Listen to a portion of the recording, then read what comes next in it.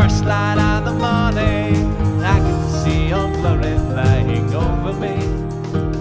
In the first light of This is America on Par, a powerful punch of political punditry in a pithy podcast. I'm your host, Stephen Parr. Thanks for tuning in and listening and sharing these podcasts with your friends all over the interwebs. 1 year ago, Joe Biden was sworn into office as the 46th president of the United States. During his inauguration speech, performed in front of dozens of other politicians and hundreds of National Guardsmen and pretty much no one else, the new president quoted Abraham Lincoln. Abraham Lincoln signed the Emancipation Proclamation. When he put pen to paper, the president said, and I quote, "If my name ever goes down into history, it'll be for this act, and my whole soul is in it." My whole soul is in it. Today, on this January day, my whole soul is in this, bringing America together, uniting our people, uniting our nation. And I ask every American to join me in this cause. My whole soul is in uniting the country. Well, 1 year later, Americans don't believe him. There's a new poll out from Pew Research on every issue. Biden is underwater. A majority of Americans don't think he has the ability to handle the COVID crisis, to make good decisions about the economy, to deal with an international crisis, to make wise decisions about immigration. But the topic Americans have the least faith in Biden's abilities is bringing the country closer together.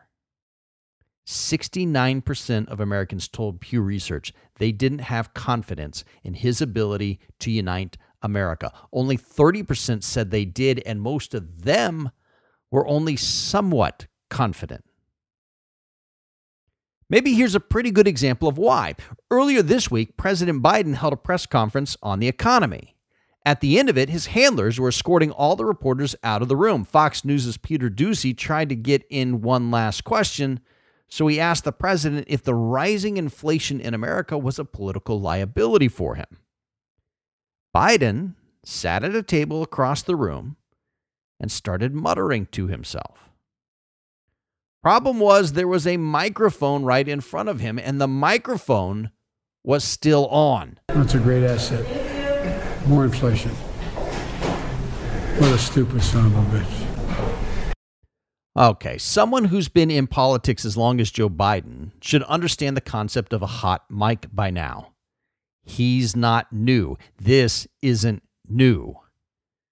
He was just talking into that mic, so why did he think it wouldn't pick up what he was saying? But whether that stupid comment was due to Biden's obvious mental decline or his perpetual lack of social grace and wisdom is a topic for another podcast. Right now, let's get back to uniting the whole country. Obviously, Joe Biden has not placed his whole soul in uniting the country the way Abraham Lincoln did. Lincoln literally sacrificed everything he had to end slavery and keep the Union together. What has Joe Biden sacrificed in the name of national unity? I'm asking. Is there a single thing? What has he given up in an effort to unite us all? Nothing I can think of, and it shows. If you dedicate your whole soul to something, it becomes a driving force. I have placed my whole soul into my wife and family. That's why I wake up every day, and the first thing I do is I make my wife breakfast. My whole soul is in making her happy, and that dedication results in action. It has to. Think about the thing that's most important to you, the thing you put your whole soul into. Didn't making the decision to put your whole soul into that thing or that idea or that person change some aspect of your behavior? So if Joe Biden's whole soul is in uniting this country, why did he insult a fellow citizen? Simply because that person asked him a question. No, Joe Biden's whole soul is not in uniting this country.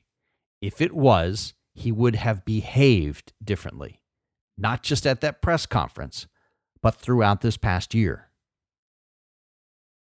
What is required in uniting a country? What does it take to bring together millions of people who have been hurt and offended by each other, who are yelling and screaming at each other, who think the people on the other side aren't just wrong, but are evil? How could you possibly unite a people like that? There's no simple answer that I can see, but there is one essential ingredient: forgiveness. Since Biden offered up Lincoln as an example, let's go back to him. In Lincoln's second inaugural address, given on the same steps at the Capitol, where Biden gave his address more than 150 years later, Lincoln said, quote, "With malice toward none, with charity for all, with firmness in the right as God gives us to see the right, let us strive on to finish the work we are in, to bind up the nation's wounds, to care for him who shall have borne the battle, and for his widow and his orphan, to do all which may achieve and cherish a just and lasting peace among ourselves and with all nations." With malice toward none. Dictionary.com defines malice as, quote, desire to inflict injury, harm, or suffering on another, either because of a hostile impulse or out of deep-seated meanness. When Lincoln spoke those words, the Civil War was still raging. It was in its last days, but there was still fighting and death and malice on American soil. Nevertheless, Lincoln said that we needed to bind up our nation's wounds, and that the way to do it was to make sure we, as Americans, didn't have a desire to inflict injury, harm, or suffering on anyone else.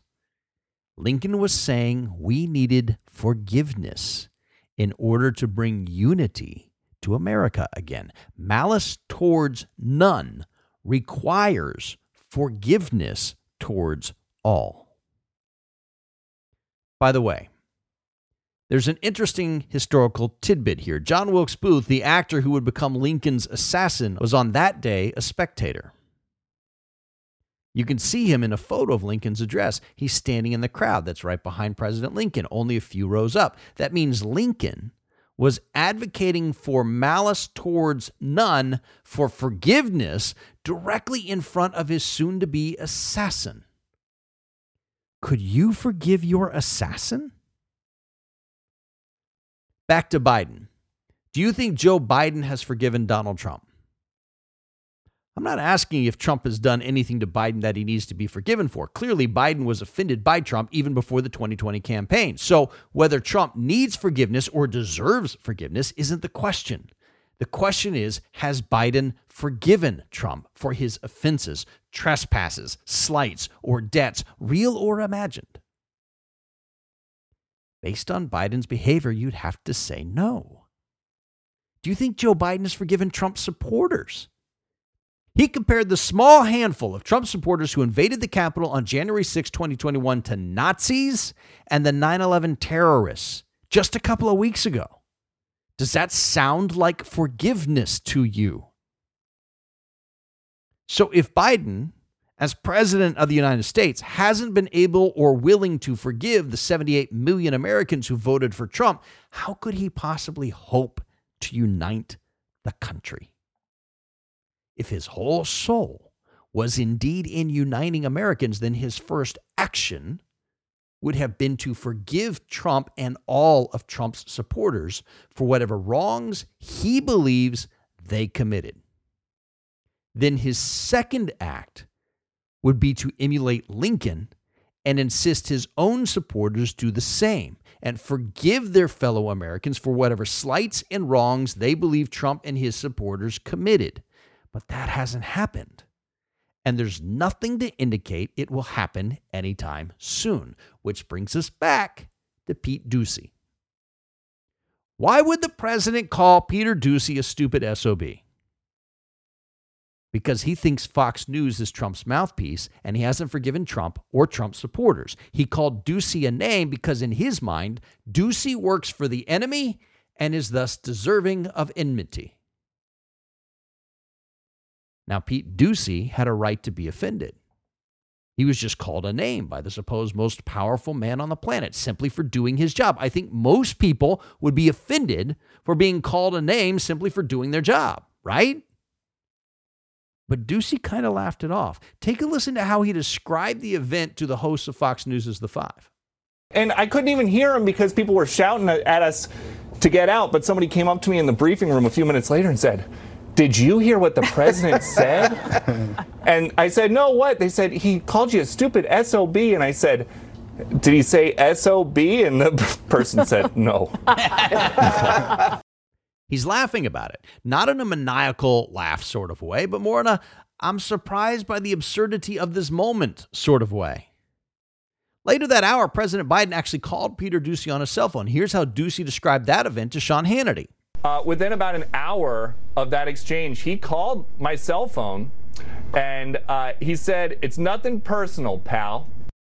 Okay, so it's not exactly an apology. Biden said, "It's nothing personal, pal."